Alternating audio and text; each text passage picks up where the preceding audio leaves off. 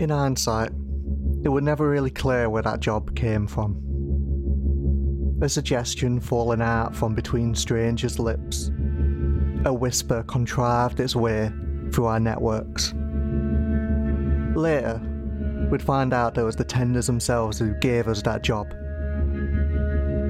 We should have really questioned it more at the time, but I'm not sure it'd have stayed at hand. They were smuggling what they were calling a weapon, right under the noses of us who'd banished them from our streets. We were as quick as an eel to bait.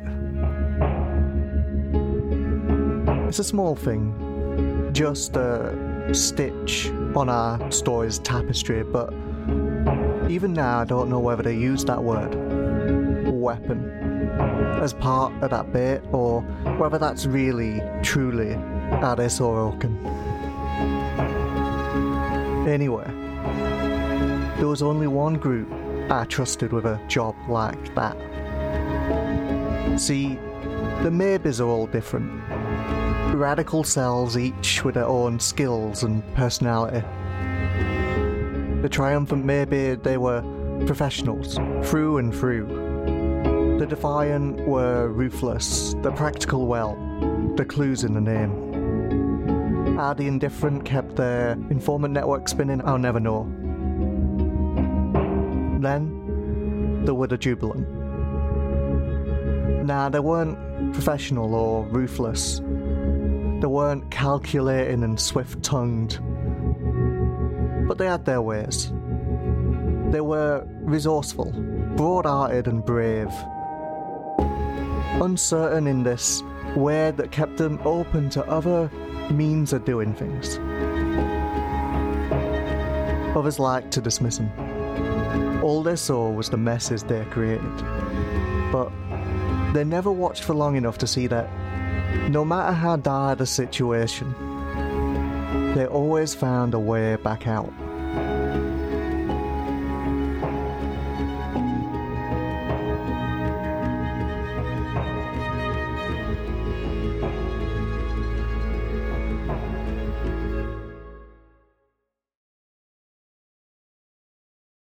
Welcome to These Flimsy Rituals, an actual play podcast focused on telling small stories in big worlds. Today we're continuing our game of Blades in the Dark by John Harper, and joining me is Thrin Henderson. Hi, I'm Thrin, and you can find me on Twitter at Therin. Elizabeth Simones. Hi, I'm Elizabeth, and you can find me on Twitter at CSilfGames. Beck Mihalik. Hi, I'm Beck, and you can find me on Twitter at r_Mihalik. Steve Martin. Hey, I'm Steve, and I'm on Twitter at purple_Steve. And Ryan Evans. Hello, I'm Ryan, and you can find me on Twitter at BrainXray. And I'm your host, Adam Dixon. You can follow me on Twitter at @TDixon, and you can follow the show on Twitter at Flimsy Rituals. And also, all of the music featured in the season is from Satin by Kai Engel. Okay, shall we pick up more or less from where we left off? Oaken. You wake looking up at the moonlight sky. You can tell that you're still in Embrace, but you're not in your room in that tower, in the headquarters of the Tenders of the Dawn Embers anymore. You are somewhere else. And the first thing that you notice there are 4 faces hovering over you, wearing a very similar expression of just puzzlement and confusion. And before I ask what your response is, I just, for us and for the listeners, would everyone else mind just very quickly, very briefly going over who you're playing this season? So character name, pronouns, what rulebook you're playing, and a very brief, who they are in the story.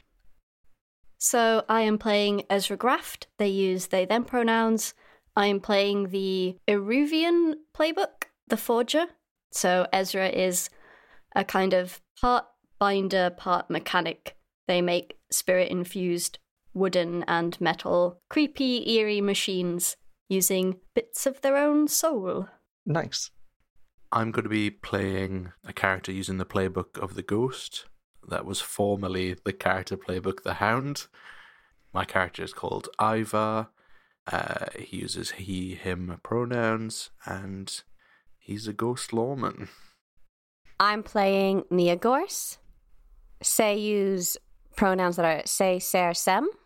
Say are a fashion designer who has recently started to be take an interest in the revolution happening in this town or this city. They look like a sea slug. The playbook is The Mirage, and it's basically all about using showmanship instead of violence to solve problems. And I'm playing Ash Pinder, he, him, who is a lurk who solves problems by running away from them and occasionally setting them on fire. The two moods. Yup. So yeah, Oaken, this is who you wake up to see. Okay, I guess I should talk about Oaken a little bit. Yeah, let's do that. So I'm playing Oaken Nimshleaf, he, him, and I'm playing the Shriek playbook. Kind of, I've changed a few things, but... Yeah, we changed a few things just to make it fit Oaken. This is a lawless town as far as rules are concerned. No gods, no masters. Yeah. So we met Oaken in the last episode when we played the skeletons, and that was taking Oaken from when we first met him, like way back when we did a Shards and Fragments episode called Shards and Fragments Eolith, and he was involved in killing Relict, a remnant there. And then we played the skeletons episode to see who he had become as he kind of slipped through time over a period of a few hundred years. And then, yeah, now we're seeing who Oaken is now as we play this game and seeing who he's become. So you went for the Shriek playbook in the end. Yeah. An avatar of chaos and destruction. It's very good. It's kind of about using demonic power, but we've changed it a little bit so it's Oaken using the power of the remnants. Yeah. And I guess in particular, those two remnants are Rodella, the great salamander of Dawn, who is one of the dead remnants in the city, who is all about like regrowth, who the jackals generally draw from. But also for Oaken, it's also sort of Relict, right? Oh yeah, because Oaken killed and ate a bit of Relict. And you have that connection through, as we saw in like the last episode, the bee. So yeah, I guess we're understanding demonic in this game and stuff like essence to be stuff that draws from remnants or the spirit web, and just generally that kind of arcane structure that exists in our world. So I think one of the main things we changed from the Shriek book was your XP trigger, if I remember right. Yeah, that's right. We've changed it so that I earn XP by addressing challenges using the power of the remnants. Oh, nice. We'll work on like exactly how that works. But yeah, we're definitely focusing it more on drawing on what you're good at. Yeah. And drawing on the weirdness that Oaken is kind of tied to at the minute. Yeah, that specific flavour of weirdness. Yes, yeah. So we saw Oaken last season going through all of his changes. What does Oaken look like now? As the others open this box, what do they see? Oh wow, I imagine Oaken himself is incredibly dishevelled by now, because he's been asleep for quite a while. He's not really been taken care of anymore. You know, they're not showing him off. They've got the new Oaken for that. So he's this incredibly scruffy, dirty man curled up in this box, maybe like on a little bed of like very fine fabrics or whatever he was bundled in there with. We risked our lives. This dirty, stinky man. We risked our lives for a dirty, stinky boy thrown in a coffin with some silk dusters. Yes. Oh, I think one really distinctive thing about Oaken at the moment is he's got a really big hole in his side where his third arm used to be. Did you also say last episode that Oaken had started putting tattoos on himself as well? Did I? To remember stuff? I think there was a point where he started stick and poking himself. We risked our lives for a dirty, stinky boy covered with stick and poke diary entries written upside down. My journal. Oh yeah, they're all upside down. That's way worse somehow. So only Oaken can read them. Okay, so before we get to it, should we go over the last few bits of Oaken? So, what stats did you take? I took 1 in survey because Oaken was a jackal. He was an okay jackal. Got pretty good by the end. So he's got that kind of combat stuff. He's got 1 in survey, 1 in prowl, and 2 in skirmish. Nice. And 2 in command as well, which comes a lot from the Shriek book, I think. And it sort of makes sense with him being like this ex-noble, Yeah. who we saw quite a lot bossing people around, even if not now. But he used to be very bossy, and that never goes away, really. Yeah. So he's got 2 in attune as well, because his connection to Mel and the remnants gives him that extra sensitivity. And what special abilities has he got? Ooh.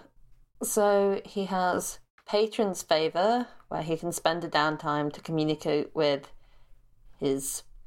It says demon, but to communicate with Mel and communicate with the remnants as a font of power, and that means he gains 1 temporary action dot in either study, prowl, or sway, which lasts for 1 score.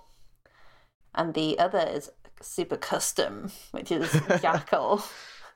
And he can push himself to do one of the following: move to any location on the field of battle that he can see, or perform a feat of strength that verges on superhuman. So I think this was like meshing together 2 very similar moves from the Cutter playbook, and I think it's like the Tiger playbook from the Eruvian list, where it's like pushing yourself to do 2 different things, and we took 1 from each because that just seemed to fit Oaken a little bit better. Yeah, that's just his like, oh look how cool I am kind of move. And I think it also ties into Oaken's humanity, which we saw was, if I remember right, is like a superb, perfect sense of balance, right? Yeah, that's right. So who did you take as your friend and rival, and what is Oaken's vice? So my friend is Mel. Okay. And my enemy is my own family. That makes a lot of sense. The Nymphily family. Yeah, as we saw in the last episode, Oaken's family is trying to kill him. Typical family drama. My vice, I just went with practicing with my spear, which isn't a euphemism. It's Mm-hmm. Oaken's most treasured possession was a jackal weapon, which was called the Spear of Light. He doesn't have that at the moment, so Oaken can't actually practice his vice or indulge his vice at the moment. Sorry. Not until we get the spare back. We totally will. It'll be fine. It'll go really smoothly. I'll probably be like a little bit gentle on that, and like, if you need to indulge your vice, we will consider like practicing generally, or you can discuss what that looks like. I'll just give you a broom handle that we've whittled to a point. Not the same. It's not the same. Okay, so shall we jump back into it? Oh, actually, before we do, I think Steve has found who the playbook is by, which is it's the Shriek playbook by Zalgari. So, Oaken, you wake up, and these 4 people are hovering over you. How does Oaken react? What do you say or do? I think Oaken is very used to waking up and either no one is there or waking up and someone's trying to kill him instantly. Okay. So I think Oaken would immediately shriek and try to stab them with his spear, which luckily he doesn't have. Who do you try to stab? Who took the lid off? Oh, I believe I took the lid off. I will try and stab you, but definitely fail. What does this look like? Is it like you just moving your arm to do it, or...? Yeah, it's literally me just like pointing at them. I think Ezra just like silently points at themselves, looking really confused, and then like looks around at the other 3. Who are you? And why are you in this box of weapons? Can you get out of the way, please? I thought it was bloody well meant to be swords in ya. Are you just like turfing Oaken out and rooting around underneath him? Ezra, is just like solemnly reaching into the box to like feel underneath Oaken. I think I'm still trying to. I'm like doing the flourish, the spear flourish again and again. Like, come on, come on. I think Nia is trying to glow a little brighter to see if maybe there's something they just can't see yet, because this certainly isn't what's supposed to be in the box at all. There's nothing underneath. I think, Ezra, you kind of tap around at the bottom, and yeah, it's just wood. Whatever you were sent to collect, it seems to be maybe this person. Have we got the wrong box? Have we ambushed the wrong people? I think we must have. This is not weapons. Ezra is going to hold the hand that was pointing at themselves solemnly up in the air for silence. Do a big, slow, clearly calming themselves down inhale, and then look around and say, "What? Fuck!" I think that as Ezra's doing that, Ivar's going to turn around now and actually face the cart, and all of his eyes are going to rotate around and face towards Oaken. Okay, how weird is this group by local standards? Probably not that weird. I imagine the ghost is pretty weird.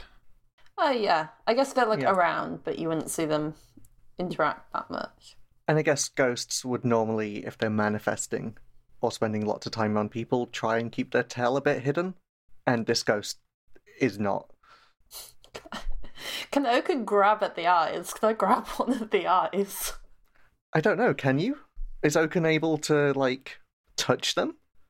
Probably not. I'll probably try and grab one and just go straight through it. Your hand just sort of, like, waves through it.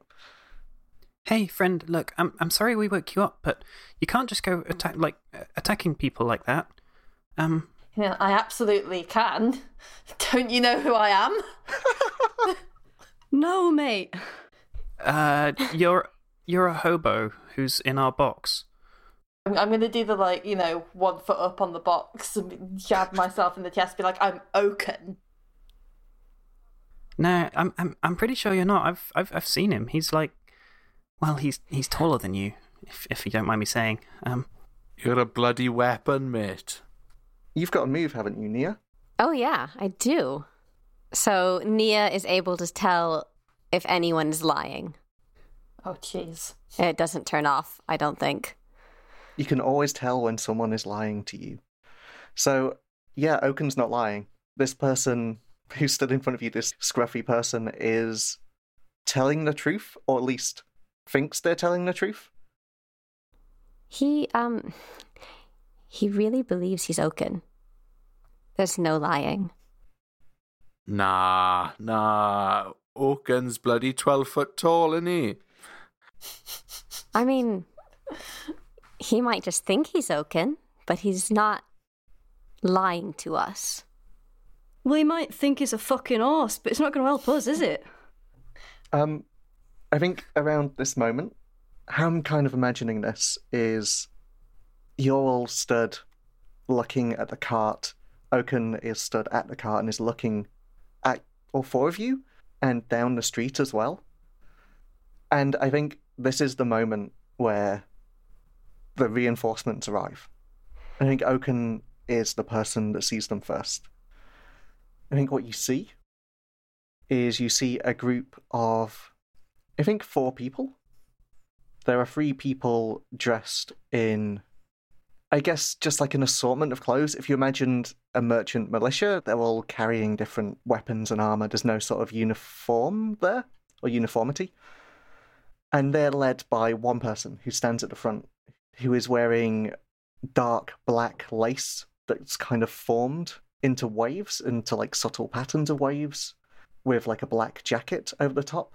And they're carrying a bismuth shield and one of the spirit guns. And they have like purple hair tied into bunches, and they step forward first. And what you see, Oaken, as they round this corner is you see her raise her gun and she points it at the back of Who is the most noticeable out of your group? It's Nia, right? 100%. It is absolutely Nia. Nia is currently glowing, so... So yeah, you watch this Oaken. She steps on the corner, she weighs the situation up in an instant, points the gun at the back of Nia's head, and is about to shoot them. Do I have an option to push them out the way? Yeah, whatever you want to do. What do you do? I think that would be the automatic reaction. I think Oaken, he's a decent person at heart and also loves to be the hero, so... Yeah, and you've also got your, ability as well, your Jackal one, right? Yeah, I think it's a good time to use that. Back into Jackal mode. I imagine this is a situation where it'd be difficult to do it normally. Yeah, I think this is the comfort zone. This is the training kicking in, right? Yeah. So are you pushing yourself to push Nia out of the way? I am. Okay. So when you push yourself, you spend 2 stress, I believe. And I don't think this is a roll or anything. I think you do this automatically. I think it's more interesting for this to just work, and then we'll go from there. Yeah. So what does this look like? What does your ability to move around the battlefield in a superhuman way look like? Is it you're very fast, or is it you're disappearing, or what? Yeah, it's almost like they're juddering, like you're watching them through a fan or something. Does that make sense? Yeah. Mm-hmm. And they just move extremely quickly? Yeah, you just kind of see skips of them. Like their frame rate is too low or something. Yes. I was like, okay, I can't use a gaming or an anime reference, so... That makes sense. Okay, yeah, you move very quickly and pull Nia out of the way, and we see this person who is called Altara Nim Shif. She fires her gun, and it's this... I think the guns in this almost look like those sort of medieval guns where they're sort of long. They don't necessarily look like pistols as we know them. They're sort of like long metal sticks with a heavy ball on the end of the handle, and it sort of fires like an arc of lightning that is sort of pinkish and amber, and it almost lazily lashes out towards Nia. What? And you manage to push Sam out the way just in time for this to just kind of go past. The rest of you all see this scruffy man just jump across this alley with superhuman speed. And you also see these 4 people round a corner. What is everyone doing? Shit! Cops! Run! Cool. Having a totally normal one. I assume we've kind of all at least know each other a little bit before this. This, I guess, is a question for Ziz and Ash. Who would you say would I perceive as being a better fighter? Out of the 2 of us? Now the 2 of us? Why us? Because I need one person to help me carry a coffin, which leaves another person free to take care of this with Ivar. Well, I can do neither of those things. Yeah, I know. You're both rubbish at both of these things. Yeah. All right, Nia is more distracting, I guess. So I think Ezra is just going to, get down on one knee and shove one hand under the coffin and be like, Ash, give me a hand whip box. Nia, take care of it. Ivar, and then just, nod. While Nia's just kind of looking around going, what? Who? What? Right we are then. Ash, get bloody box. Okay. All right. Are you grabbing the box and running? Yeah, because I think for us, it probably hasn't sunk in yet that there is nothing in this box but Oaken. Definitely. So they're definitely going to take it with them. Of course, yeah. That makes sense. Because Oaken is confusing. It's a disappointment. This can't possibly be it. There's an entrance to the cut, just a little way. Come on. I think Ezra grimaces a bit because they hate the cut because, all right, and then just keeps muttering to themselves as they go. So yeah, Ivar, Oaken, Nia, what are you 3 doing? Does Nia have any obvious weapons I can try and nick? Nia? Yeah. Nia would have come armed. Probably have... Let's see. What do I get? A blade or 2, throwing knives, a pistol if you want one. Probably nothing that loud. Okay. Probably throwing knives. Okay. I think nothing personal, but I'd feel better with a knife since my spear's not showing up, so I'm just going to try and take one off Nia. Nia's pretty confused how, like, Say moved so fast from where they were and how that even happened. So they're not really paying attention. Yeah, I think you can just take it. Cool. Time to go. Beast mode. So, and Ivar, what are you doing? I think that Ivar's just going to lean over to Nia and just go, "Can you do a distraction or something? I can probably pick some off from you."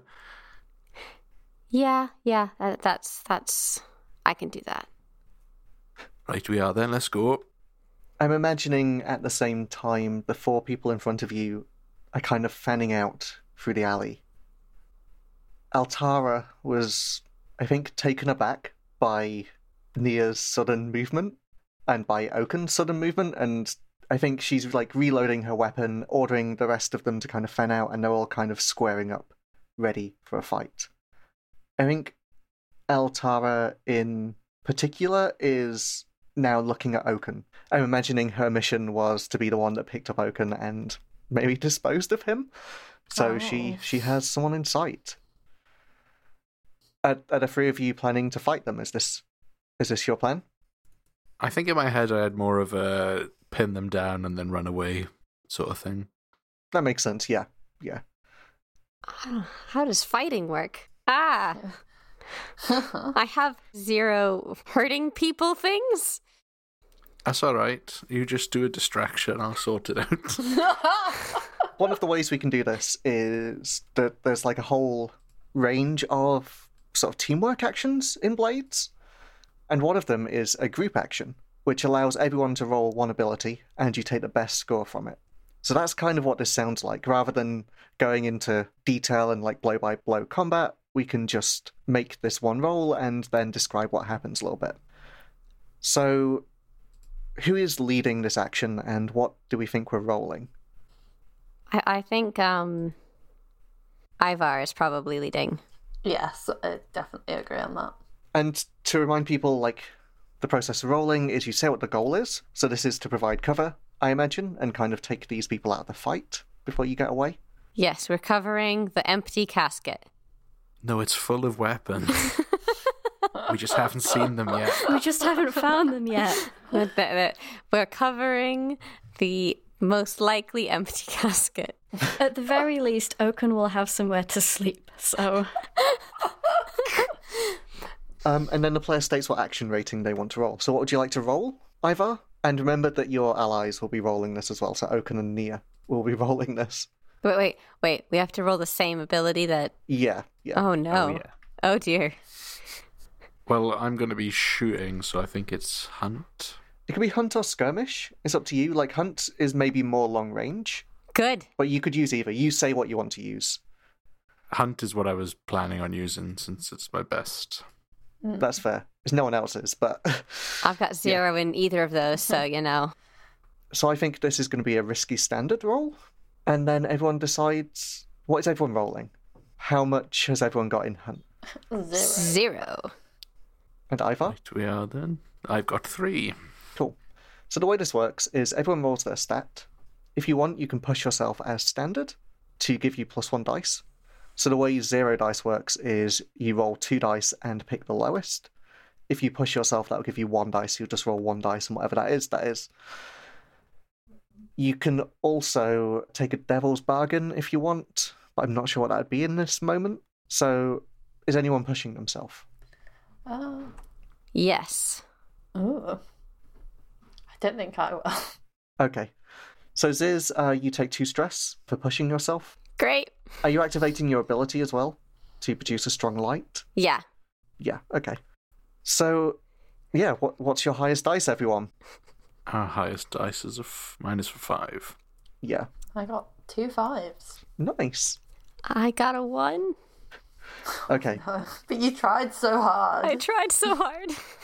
So the way this works on a group action is you take the single highest dice. So that's a 5. So that's good. Like, that is a success with a complication.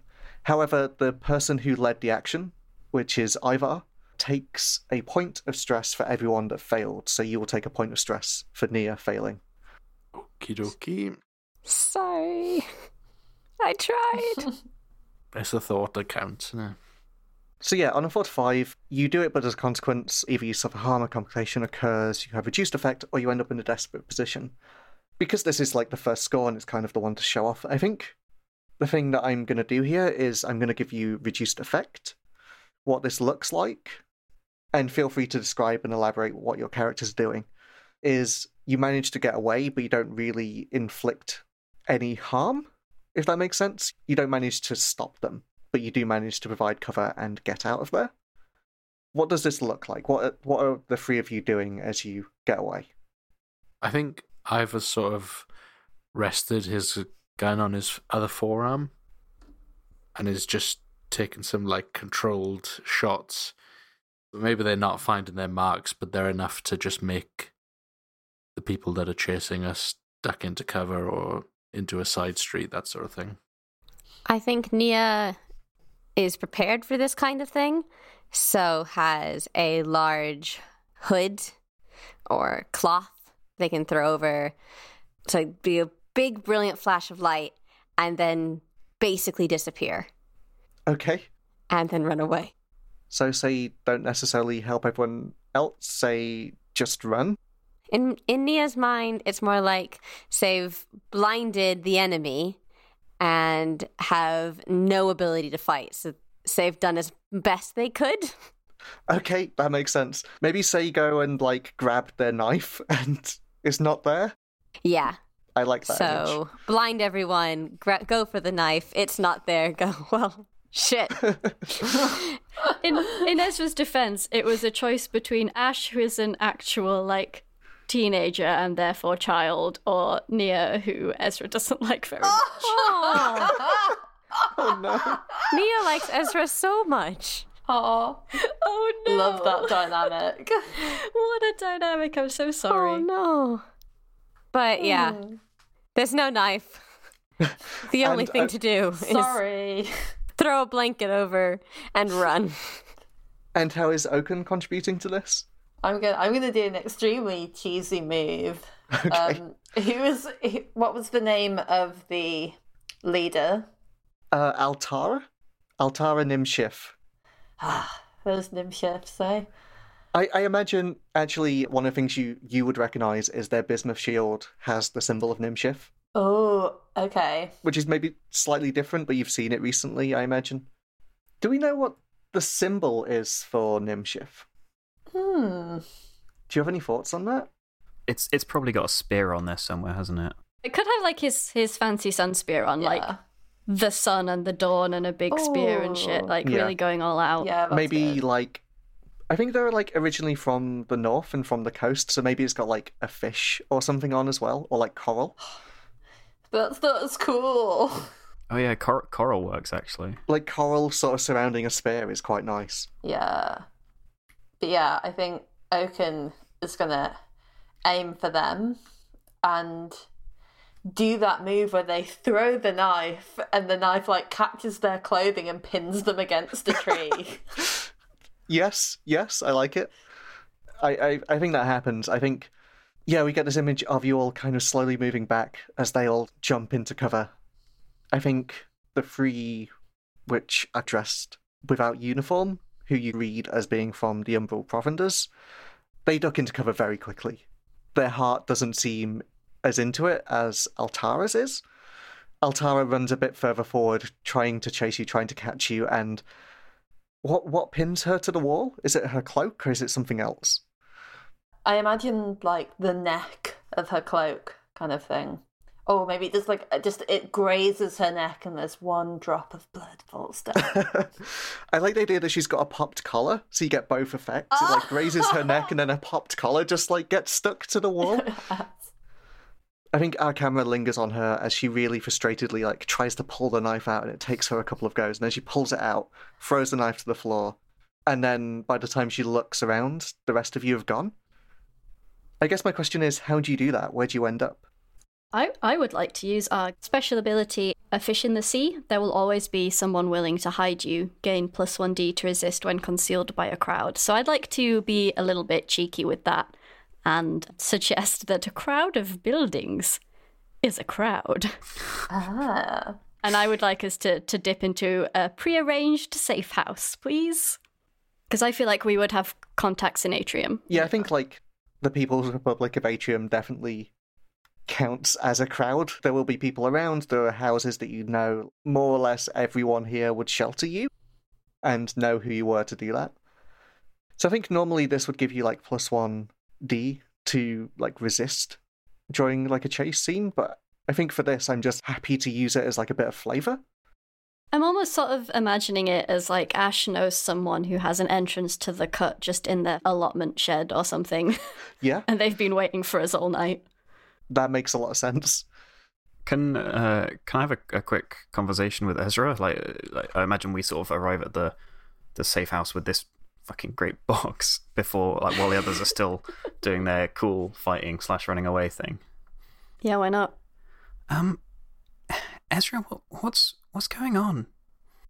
Ezra just makes like a huffing noise, and Ash can't see it, I guess, but the box kind of dips up and down as they shrug. It was Nilcat told us about this, right? Nilcat's never been wrong before.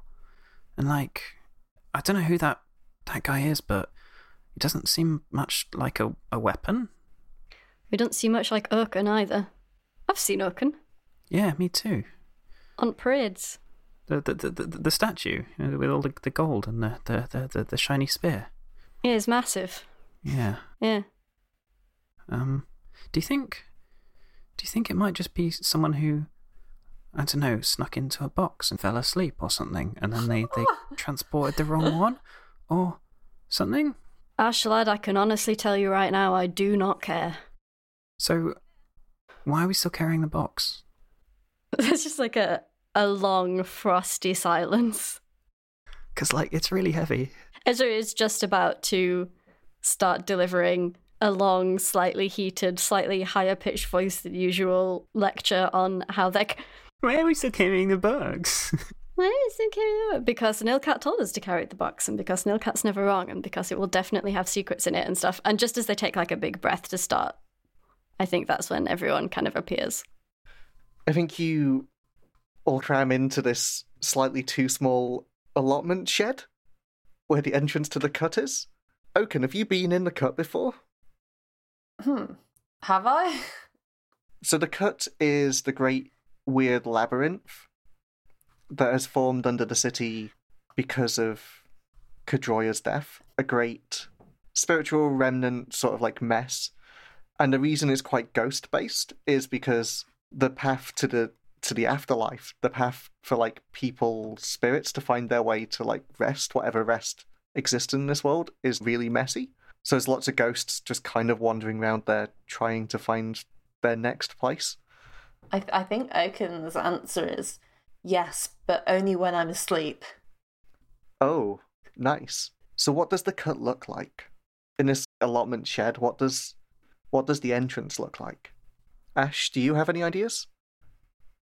I think if it's just a shed, I think it looks like a very dark shed, and as soon as you step into the shadows, you're just instantly in this cavern, this kind of bismuth cavern that's just way, way bigger than it ought to be. And like, it doesn't matter how much light you bring to the entrance, the shed always looks a little bit dark. And it's the same on the other side. There's just like a little sort of fold in the bismuth, and when you get close to it, it just looks like a shadow that never seems to get bright. And is this something that you have to facilitate the other people coming into? No, I think this one's a fairly open one. It's just not many people know about it because it's very hard to spot. Yeah. And what does this scene look like as people go in? Does everyone go in freely? Does everyone just dive in, or are some people more nervous? I think Ivar starts to relax a bit now that they're out of immediate danger and kind of just starts floating down. Fair. I think Nia tries to always look super confident and is a little bit weirded out by the cut still, but just strides in a little bit too eagerly. Yeah, I think Ezra's very much the same. They definitely hate the cut, and it's one of those things where, oh, look how much I don't hate this. I'm just gonna square up and go really fast, and then it will be over. And Oaken? I think Oaken will be more reluctant.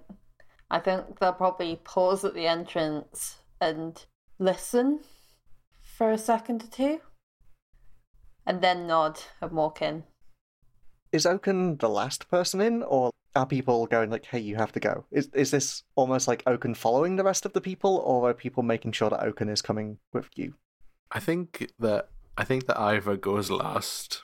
Oh, okay. And that he's almost shooing Oaken in. He's like, right, follow the other ones, come on. And is Ash at the front?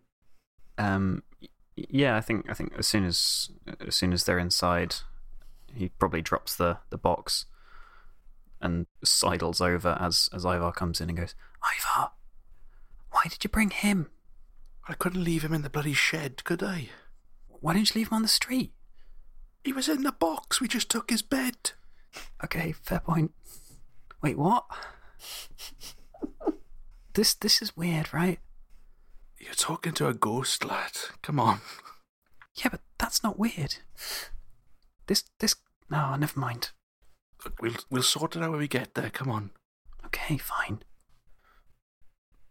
I think we close the score with this image of you all just entering the Great Bismuth Maze that is the cut. And we see the tail end of this conversation, and then I think that's it. So I guess the thing we only slightly hinted at there was who the crew was. So before we move into the next phase, which is downtime, did we want to go over who the four of you are? Yeah, well, welcome to the Jubilant Maybe, which is the name of the crew. We're not just on the fence about it. We are the Jubilant Maybe. End name. I like the name. Oh, thanks. Where does it come from? It comes from the Jubilee, which is a carousel. And your lair, right? And our lair. And sometimes Ezra's house. So this is the carousel that Ezra worked on? Yeah. Ezra was hired to help figure out the mechanisms on what I think is probably the first carousel. Because I think just before all the tensions started rising, there was probably quite a lot of money being sunk into frivolous pleasure in Embrace. And then the guy who wanted it built decided against it because everything was getting a bit revolutionary. And so now it's just in a shipping warehouse by the river, abandoned. And because Ezra had built sort of a little house into the base of it so that they could work really long nights on it, they sometimes just live there now. And so they are letting the Jubilant Maybe use it as a lair. And who are the Jubilant Maybe in terms of a crew? What crew did you take? We are Radicals. Which is another one of the fan creations. And the crew sheet is by Michael Atlin and Tim Groff. And as a crew sheet, it's sort of described as a crew of subversives, rebels, and guerrilla fighters. And it's sort of focused around almost being the direct action arm of a revolution, or at least that's how we're using it. We want to see something, anything be done, and so we'll do it. And I think the thing I quite like about that is it allows us to put you in quite close relations with some of the other factions who'd probably doing the slower, more public-facing stuff almost. So we'll see who you've got relationships with as we go through crew creation, but I'm kind of interested in that and seeing how your crew kind of interacts with other people who are wanting revolution in Embrace. Given our combined social skills, I'm going to suggest it is poorly. So we've already been over what your lair is. The other thing that you set at the start is what your reputation is. So I think the 8 reputations are ambitious, brutal, daring, honourable, professional, savvy, subtle, and strange. Which one did you pick? We are none of those other ones. We took strange. Yep, seems fitting. I don't think we could be any of the other ones if we tried. I don't know what you mean. I'm extremely subtle. I don't think we could be not strange if we tried. Yes. That's very fair. Strange just definitely seems to fit. Yes. So the next thing you do in crew creation is establish your hunting grounds. So normally for most crews, it's like, what area of the city do you operate in? We did a little bit of imagining where that would be, but also, as the radicals, you get to choose what sort of issue you're tackling as well. So, like, where in the city are you mainly operating, and what issue are we tackling? So we looked primarily at an area that is kind of fairly central to Embrace geographically and also a little bit politically. It's not like hanging out by the castles or cathedrals or whatever, but there's an area that I think we were picturing as a little bit like South Kensington, I think we said. Sort of like very focused on civic institutions and cultural institutions. Yeah, so it's got a lot of sort of civic and cultural institutes. It's like a known place where things happen. It's quite nice, but obviously you turn one or two corners and then it isn't anymore, and like no one will acknowledge that. It's housed between, I think, Atrium and the Jackals establishment. Is that right? Yeah, sort of, yeah. It's sort of between Atrium, the outer edges of Atrium, and sort of north from where the Jackals are, and then to the west is like the real heart of the city, or at least like where the main cathedral is and where the government is, and you're just on the edge of that territory. Yeah, nibbling at the edges of the sort of real seat of political power, I think, where a lot of mid-level civil servants and whatnot are doing their dodgy deals and stuff, because we target corruption, which is not necessarily strictly in the political sense. I think we're also going pretty hard on kind of worker conditions, so corruption in the factories, as well as corruption in the streets. Yeah, so the 4 issues you could choose from were poverty, tyranny, corruption, and persecution. And corruption felt like the one that kind of sat best with what you want to do. Yeah, I think corruption felt like the one thing that we would all agree on. Yeah. And it made sense for that to be an issue that Oaken would care about as well. I mean, also, we've kidnapped him and he has no choice, but yes. Yeah. And the influence of the Revenants has swayed Oaken quite a bit. I would say we've kidnapped Oaken's bed. Not necessarily Oaken. True, that's true. Oaken came voluntarily. Because the bed went, I guess. Just followed his bed. For some reason. I mean, if someone did take my mattress and start walking away with it, I probably would follow them. Okay. So when you establish your hunting ground, you make a choice about who you might have annoyed or paid off. So as it says in the Blade and Dark rulebook, the entire city is divided among larger, stronger factions. The GM will tell you which faction claims the area, and then you decide how you deal with them. So I'm going to give you 2 options here. So it's either the council, who are like the city council for Embrace, that you're kind of embroiled with, and they're quite a high-tier target, they control the city, they are definitely corrupt. Or the other option are the Syndics, who are a group of government officials who are embroiled in conspiracy. I think they are probably aligned with the Nim Schiff plot to take control of the city. So I could see either of those being the people that you've kind of run into, either like the council generally or specifically this group of corrupt and self-serving bureaucrats. It definitely sounds like the second one to me.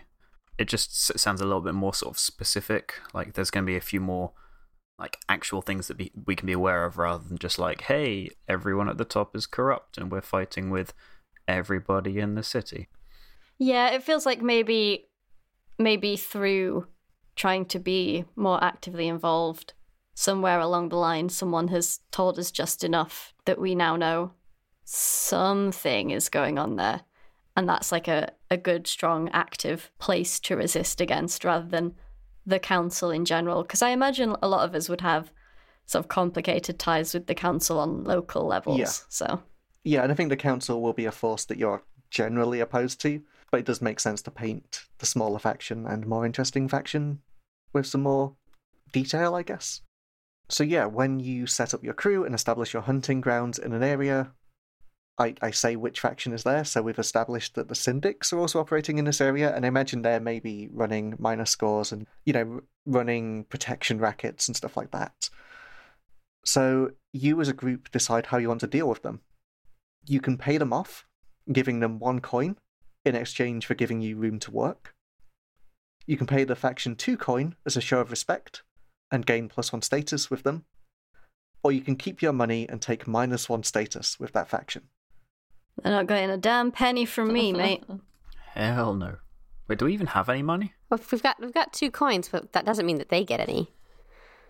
Yeah, those are our We've got coins. an entire box to sell. We've got a whole box. So on the factions relations sheet, would someone like to mark that you're at -1 status with the Syndics? Yes.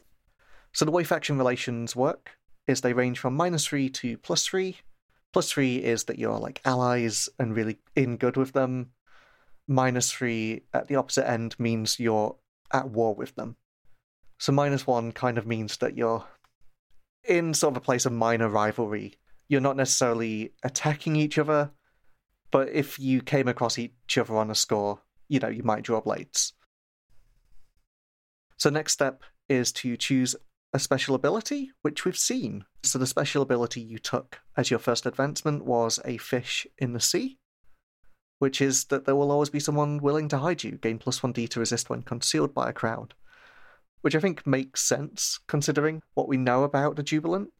I think we were pitching this as the extended radical network, so there are contacts that we know, and then even if there aren't, there are symbols we know to look for, and there are keywords that we know to say, and most of the time someone will make us disappear. Yeah, and I think, like all crew moves, I'm happy to read crowd as broadly as possible to make sure it gets used, so it's not just about a literal crowd of people. It can be we are in a place where there are people sympathetic to us. And there might be some places where that isn't true. If you're ever doing a score at the heart of Embrace, that might be more difficult and you might not have as much access to that move, but most places in the city, especially as things boil over, you're going to find people who are sympathetic to your cause. Yeah, I feel like you're not going to let this move fly vis-a-vis us being on stage before a crowd for execution, unfortunately. We'll see how it plays out and how you get there. So I guess before we go over the last bits, which are about crew upgrades and your lair and stuff like that, I just wanted to point out that we're, the characters, starting slightly advanced. So you are starting at tier 1 with weak hold, whereas normally you'd start with tier 0 stronghold, so they've kind of advanced 1, so they're a little bit more established in the world. And I'm kind of imagining that as you've been doing these activities for a while. Yeah, I think we're an established crew. And then the next thing we need to do is crew upgrades. So you've chosen out which ones you wanted to take. Did you want to go over what they are? Yeah, so our primary upgrades are for the lair because we have a carousel. So amazingly, we have taken the attribute hidden and secure and also workshop. Our argument for this is that the carousel was built in a dockyard warehouse by the river for ease of transportation, and then everything fell through financially and no one uses that warehouse anymore. So it's kind of hidden. If you know it's there, you know it's there, but otherwise, pretty hidden. As much as you can hide a carousel. And I think hidden in this also allows you to move it if someone finds the location, which is definitely possible for a carousel. Wait, what? We'll figure that out as and when. And it might come into some of the cut stuff that Ash can do as well, and Ivar. We'll figure it out. We also took an upgrade for Resolve. Don't know what that means. It's the Resolve training, so whenever anyone spends a downtime action to train in any Resolve skills, you get bonus for it. You get 2 ticks instead of 1. Okay, that makes sense. We are pretty dedicated to our cause. And we took one in Tools for +1 quality for demolition and tinkering tools. And then the final upgrade we took was Radical Rigging, which is 2 free load of tools or documents. So we didn't go into it with this score, but normally when we start a score, each player will choose how much load they're carrying. And that might be that they have light load, which is not a lot. They might have a couple of items on them, through to heavy load, and it affects how they look, whether people will be able to tell that they're, carrying weapons or not, or carrying tools. And this allows them to have 2 free load of tools and documents. So the thing that you get to do when you assign your 2 upgrades is I tell you about 2 factions that are impacted by your choices. One faction helped you to get an upgrade. They like you and you get +1 status with them. At your option, you may spend 1 coin to repay their kindness. So I think the group I was maybe going to assign this to, and this is maybe with like your radical rigging, are either the Dodgers, because they probably have this kind of equipment themselves, or the Union of Tanners, who we saw in like the Atrium world building, who are the Tanners that kind of broke away and like started this strike off. I guess the third option here is you could take Atrium more generally, so the People's Republic of Atrium, which I imagine both of these factions fall into as a bucket. Yeah, maybe People's Republic of Atrium makes sense. Yeah. Is it the People's Ward of Atrium? People's Ward of Atrium, sorry, yeah. As an idea, my family are tailors. Okay. Like Ash was pretty much radicalized through his family, so maybe this is like some kind of cool rigging that my family have put together for us. Yeah, makes sense to me. Sounds good. So you start with +1 status with that faction, and if you want, you can spend a coin to repay their kindness and take +2 status with them instead. We do only have 2 coin. I like giving them money much more than I like giving the other faction money. Oh yeah, the syndics can go get stuffed, but yeah, do you want to spend a coin? I'm a ghost, I don't need anything. So... Don't need worldly possessions. Got my ghost gun, I'm good to go. Good to ghost. All right, let's say we have financially supported the People's Ward of Atrium. Okay, Heck yeah. so you get +2 status. Secondly, one faction was screwed over when you got an upgrade. They don't like you, and you get -2 status with them. At your option, you may spend 1 coin to mollify them and take -1 status with them instead. So I think the upgrade I'm going for here is the tools that you chose, like the improved tools, because I think that's the most stealable. And what I'm imagining, because you've all got guns on your playbook, and they're probably the spirit guns that were seen in Embrace, those are the tools that you've taken from this faction. So I think the faction you've taken it from are the League of Gunsmiths. Ooh, we done robbed a gunsmith. That's a poor choice. So, personally, I'm in favour of, like, extremely polarised loyalties and kind of relationships with factions, just because it gets us off on a very dramatic wrong foot with as many people as possible. I also feel like who we are as people and as a crew, we're maybe not interested in mollifying people. Like, we probably gave some money to the People's Ward of Atrium because we believe they're doing the right thing. The League of Gunsmiths is nothing to us. Yeah, totally. And you're all happy with that to be how you got your guns? It sounds good to me, definitely. Yeah, I guess we just robbed him. I died with mine in my hands. That's fair, that's fair. Ghost gun. Ivar's gun is literally a ghost gun. You can pry it from his collar. Oh, no, you can't. I'm taking these with me to the other side. Fuck all of you. Good. So the last thing you get to do is you get a favourite contact. Who did you choose?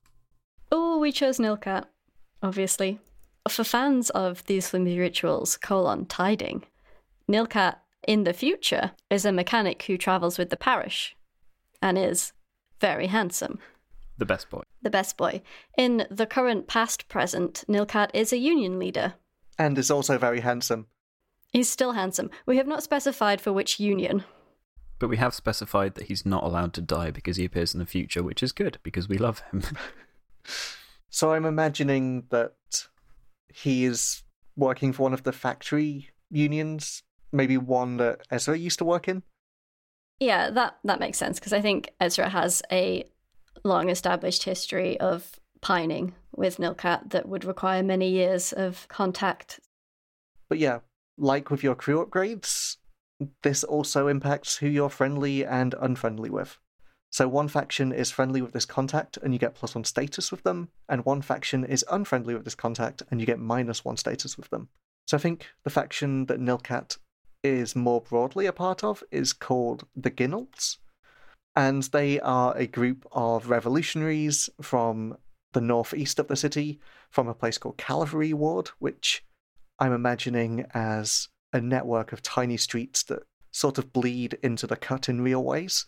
And imagining this place is like a very working class district. It's lots of small housing with too many people in. It's lots of factories. And the Ginnels are a broad revolutionary movement who are starting to raise trouble across Embrace, who are starting to encourage other people to strike, who are starting to like unite unions into like one broad goal. So yeah, I think you get +1 status with them. And who hates him, and how dare they? So I think there are 2 options here. So one option is the Masters of Key and Field, which is the governmental body that oversees like the harbours and farms of Embrace. Particularly, they run a lot of factories. They give permissions to guilds. They oversee trade into and out of the city. And they might hate him because he's been disrupting a lot of their work and like causing strikes and sort of rabble-rousing and things like that. And for similar reasons, the other people that might hate him are the Swifts, who are sort of the police in this city. So it's up to you. Do you want to have -1 status with the guilds, or the Masters of Key and Fields, or the Swifts? Definitely the police. ACAB. Yeah. And then your final option is, at your option, these factions are even more concerned with this contact, and so you take +2 and -2 status instead. Ooh. Where do you want to start? Anyone fancy a +2, -2? Yeah, let's just go big. Go big or go home, right? Yeah. And that's your crew. Woo!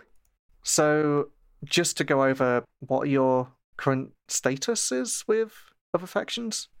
We are +2 with the People's Ward of Atrium, the district that walled the rest of Embrace out, and with the Ginnels, the revolutionary heart of the city.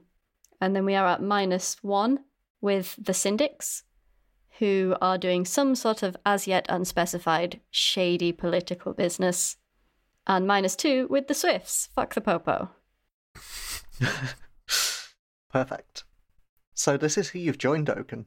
I'm sorry. Yeah, that sounds good. We're perfect. In every way. I think we close on a brief image of that canal-side warehouse that you described. It's dark, barely lit, the buildings here showing signs of their disuse.